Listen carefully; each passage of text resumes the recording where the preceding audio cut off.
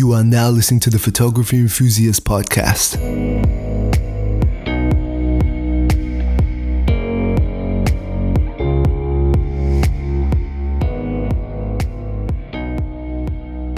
Hello and welcome to another episode of the Photography Enthusiast Podcast. As always, I'm your host Daniel Lee, or Photos by DLEE. I know it's been a while, but today we're back again with a special episode which will be all about the Sony Alpha a7 IV review. Now, like any other review episode, no news, no what I've been up to. We're just going to get straight into it. So if you're not familiar with how I do these, it's pretty much similar to the written review, which I'm hoping you're reading. The written review is a bit more concise,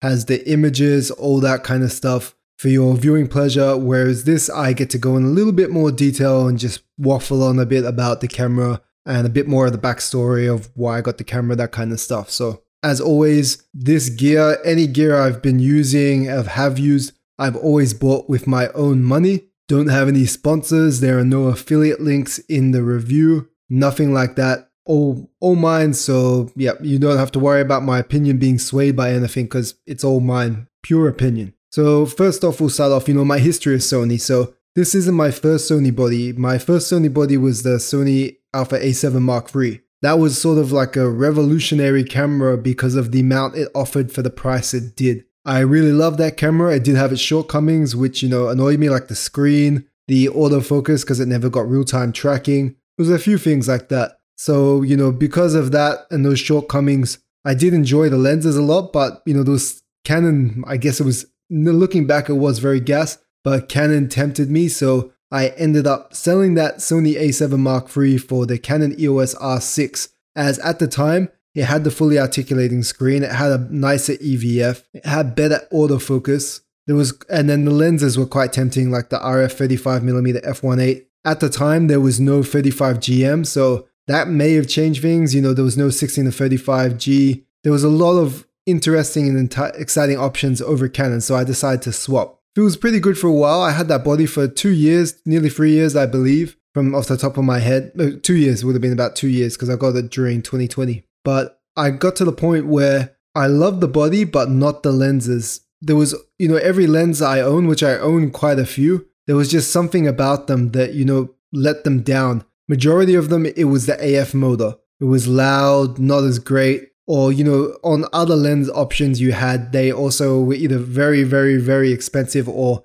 they had a very slow aperture on the long end, that kind of, on the, max end, like variable apertures to f7.1 or f8, that kind of stuff to keep the size down. But pretty much when it came to looking for a wide angle lens, that's what really pushed me over the edge and what made me decide, because when I looked at all my options, so I'm going to give you some, this is in the article as well, so you can see a little table, but when I was shooting Canon, my options mainly were the Canon RF 14-35mm f4 LIS. That one, on sale currently, obviously the prices back then were different. That was about a bit higher back then. But as of, the writing last week, the previous week to when this releases, that lens was going for 2,179 AUD. Now, the other option I had was the Canon RF 15-30 f4.5 to f6.3 IS. That one was 858. So now that's obviously a pretty reasonable price, but depending on what you use the lens for, that f6.3 on the long end is very, very hard to deal with. Like, I'm going to be honest, even f4 can be a bit hard to deal with when you're indoors at night and you need that extra light. If you're purely shooting landscapes, cityscapes, and that kind of stuff, f6.3 has no issue, to be honest. But, for what I want to use it, it's kind of like a multi-purpose and a landscape lens when I travel, so I need a fast aperture. The next option, which I previously owned, is the Canon EF 16-35 f4 LIS. Now with that, I would need to buy an adapter to use that, which is, a few hundred. Actually, I believe I had the adapter, but say I didn't, it would be a few hundred. And then the lens itself was 1,756 at the cheapest I could get it from a non-gray retailer. Keep in mind, the first time I owned this lens, I bought it from a legitimate seller for only 1,000 AUD. This price had been jacked up so much, so it's not worth it, to be honest. So looking at Sony, now with Sony you have third-party options. So you have so many. You have, I believe, the Sigma 14-24 f2.8 or f4 or something like that is around 1,800, but that one's a bit bigger and a bit heavier. I wanted something as light as possible, so that brought me to two options, the Sigma 16-28 f2.8 DGD and contemporary lens. Now, that one's only about 400 grams. It's around 400, 450, something very light like that. It's a 2.8 lens. That one's only $1,099. So that's already cheaper than the EF lens and already cheaper than the much cheaper. More than the RF 14-35 is double the price. And that 15-30 is only about $200 cheaper. And you can probably get that Sigma lens with 15-20% off regularly on eBay when it goes on sale too. So that's not even a good price. So that's already beaten it there. Now the current cheapest price I could see it for was the Sony FE 16-35 f4G PZ, so power zoom lens, which is a lens I bought. That one at the moment is $1,535, so AUD, $1,535. Now I bought that for only $1,400, so that is nearly $400 cheaper than the EF 16-35 LIS. Now that lens does have IS, but it is about 300 grams, 200 grams or so heavier because this one's only about 350, 380 for the 16-35 on Sony. It's a much newer lens, better optically, smaller, light, pretty much lighter. It's the much better lens, honestly. So looking at these wide angle options made me realize how much more I'd have to spend. You know, did I want to, especially for a 35mm, if I wanted something with better focus mode, the only option was to adapt the much heavier, older Sigma EF 35mm art, or get this Canon EF 35mm f1.4 L2, which is about $3,000, $2,800, around that price, which is stupidly overpriced. Or on Sony, I could get the 35GM, which is a very small, light, but extremely sharp, beautiful rendering 35mm for only about $1,800 AUD. So obviously, you know, and this goes the same for the 85mm. I could get the Sigma 85mm DN art when there wasn't a comparable option. You know, the actual Sigma old EX lens for Canon mount was massive and so heavy. So that's not really an option. Plus the newer one has the exact same optical quality, but much smaller. So in my opinion, if you're shooting Canon, you're listening to this thinking about swapping over. If you have EF lenses, you know, I think sometimes Canon can work, you know, because you're just adapting, you're not buying brand new. But for anyone who does not have any camera gear at the moment and wants these kind of lenses, you just can't justify buying a dead mount. EF mount is dead. They're not making any more bodies, they're not making any more lenses. It's all about RF going forward. So why would you invest in a dead mount when you could just buy, you know, support a brand like Sony that has all these third-party options for you, brand new third-party options, and doesn't block them. And not only just the third-party options, also prices their lenses fairer. So because of all this, the A7, you know, it solved a lot of issues that I had with the A7 Mark III because it had a fully articulating screen, it had the better AF. You know, even though it was an issue for me, the grip's a little bit bigger, the battery's, I think, a little bit better. The EVF is better, the screen's still junk. But otherwise, you know, the R6 was priced high at the time. I was thinking about moving over, so I thought, why not? You know, I won't make as much of a loss, so I managed to sell the A7, the R6 with the adapter, all that kind of stuff. I think in the end, for the body-wise only, I only paid like $200-300 AUD out of pocket to get the A7 Mark IV. So I was pretty happy with that. Hence why I always say you should upgrade before the new body comes out. If I had waited for the R6 Mark II to come out and swapped, the value of that would have dropped as well. And yep, you know, I wouldn't be making as much. So, you know, despite never thinking I would own the Sony A7 Mark IV, because I was so happy with Canon, I now own one for about 6 months, just over 6 months. Now it's time to talk about what, you know, I like about the Sony A7 Mark IV. So first off, when it comes to the sensor resolution and size, so obviously full frame sensor at 33 megapixels. This wasn't really a selling point for me. I'm not big on megapixels.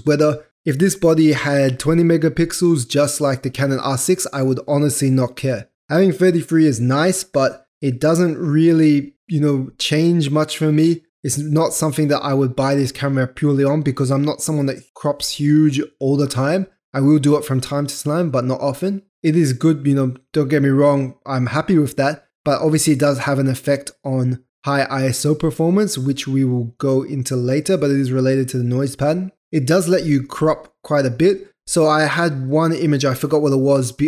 So at the moment, I currently don't have anything telephoto. The only telephoto lens I have is the Sigma 85mm. So that doesn't have a very good short minimum focusing distance. It's only about 85 centimeters. I'm working on that. We'll have a new lens very soon, the Tamron 70-180, which will solve that. But because of that, short minimum focus or long minimum focusing distance, what I would do is I would shoot as close as possible near minimum focusing distance on the Sigma 85mm. Then I would use an AI upscaler, something like Topaz, Resize, that kind of stuff. And then I would increase the image resolution up, usually by 2 times or 4 times. Then I would crop it to the composition I like. By doing that, I still had a bigger image than the original 33 megapixels. So that actually worked really well for me doing that. You can obviously do that with Canon as well. When you're upscaling 20, it depends on what you go up to, and you crop it down, it will still be a bit lower compared to what that original 33 was.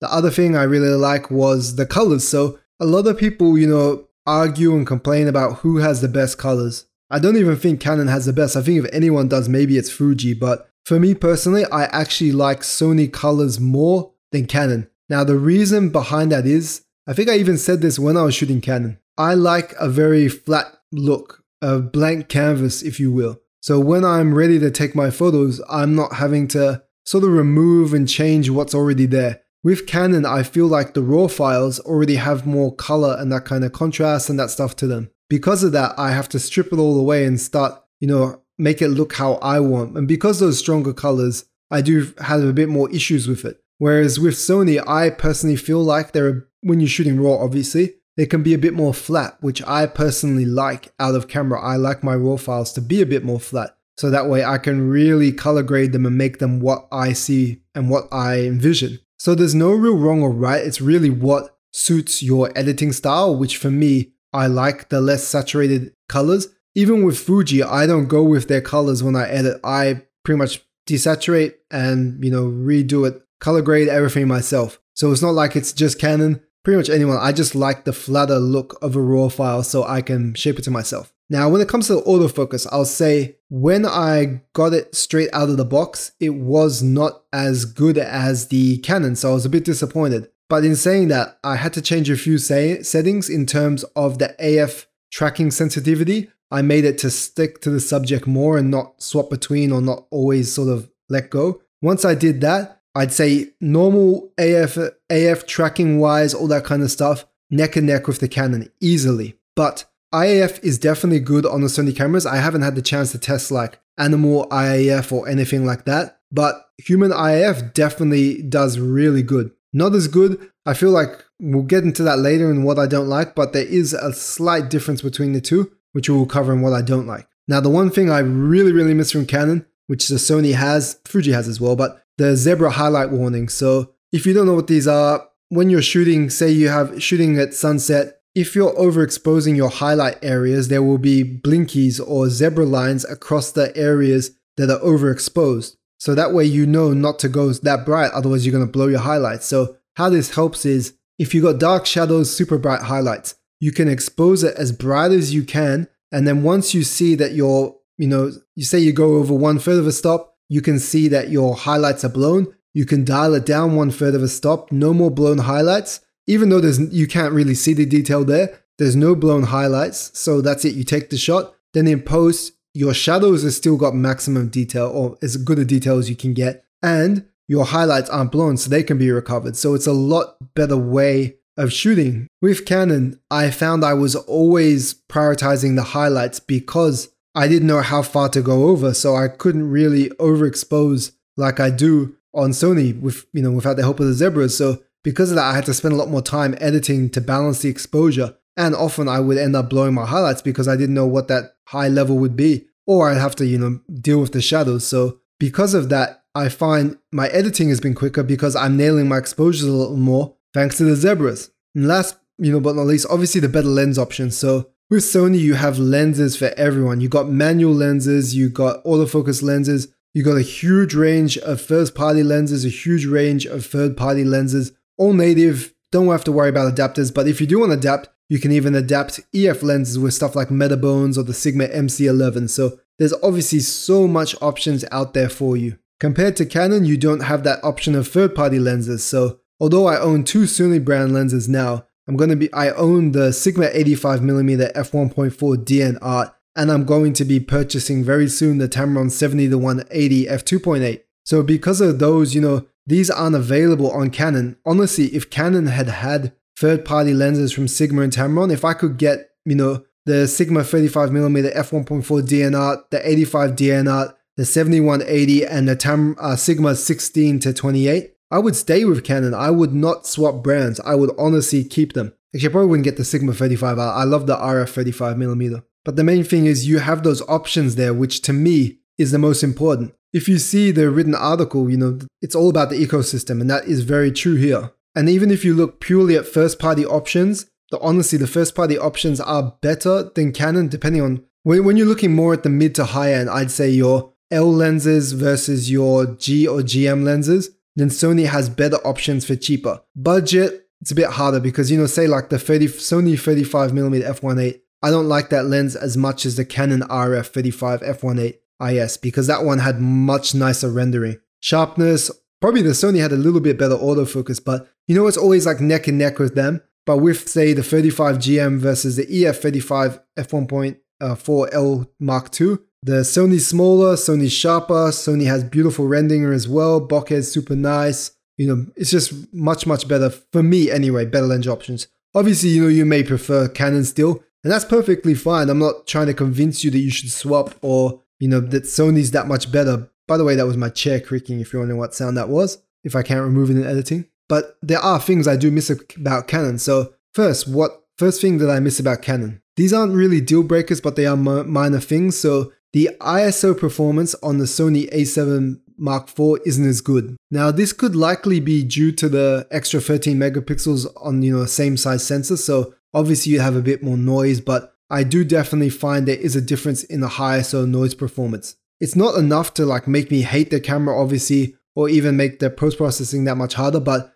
I do feel like the noise pattern on the Canon is very gentle and very soft. The character of it doesn't look as harsh. You could shoot at ISO, 16, 20,000, that kind of stuff. It would still look so clean, which I can't say the same so far for Sony. Obviously as well, the Canon R6 does share the same sensor as the Canon, I'm forgetting the body names already, the Canon 1DX Mark III, I think it was, not 4, Mark III. It does have the same sensor, and that's a very expensive body. That is the top of the line body there, so you'd expect it to have very good performance, which it does. I do also find that IBIS, the in-body image stabilization, isn't quite as good, so it's not exactly a fair playing field because on Canon, almost every lens I had IS, like image stabilization. So from what I had seen of a review comparison one time, testing the IBIS of the two, I wish I still had the link to it, I should have saved it. It found that when you compare IS, an IS lens plus an IS body, the Canon was much better compared to the Sony. Whereas if you had both bodies without an IS lens, comparing the IBIS, they were pretty much equal. I believe the main difference is due to the way that Canon designed the body. I think they had designed it to work in conjunction with the lens IS to give a much more effective amount of stabilization compared to just pure, IBIS. I'll probably mention here as well, I do believe there was a bug with the IBIS on firmware version 1.0. The latest is 1.1, which I haven't noticed it, but for some reason the IBIS was just not effective at all for me when I was on version 1.10, so 1.10. I did find that I had to set it manually to the, whichever focal length to get it to actually be effective. So that's one thing to keep in mind, depending if you have the Sony a7 Mark IV right now, but you're just enjoying this review, and you did find that, that was an issue with the IBIS, maybe try updating. That seemed to have fixed it for me. Now, earlier I did mention the Canon AF was better out of the box. With those changes, it does, make a difference. But I will say that IAF, I noticed it can hit from further with the Sony, with the Canon. And it also initiates from more awkward angles. So you could be dead side on. With Sony, it seems to go to face eye or spot AF. Whereas with the Canon, it would still track that eye. We'll just show you the little box around the eye. So that worked a lot better, which is kind of funny because Sony were the first ones to really make IAF something big. Other people had it first, I believe, but Sony sort of put it on the map. So it's kind of funny that Canon's overtaken them with that now. Last but not least is the bulb timer. So if you don't know, on Sony, when you want to do a long exposure, you will have to set a bulb timer. So how that works is, you have to just sort of put into bulb mode and you need a remote trigger to start and stop the exposure or use the app, that kind of stuff. On Canon, all you would do is you go into your menu, set the bulb timer. So say I want the exposure to go for 2 minutes. You start the camera with, you can even do 2-second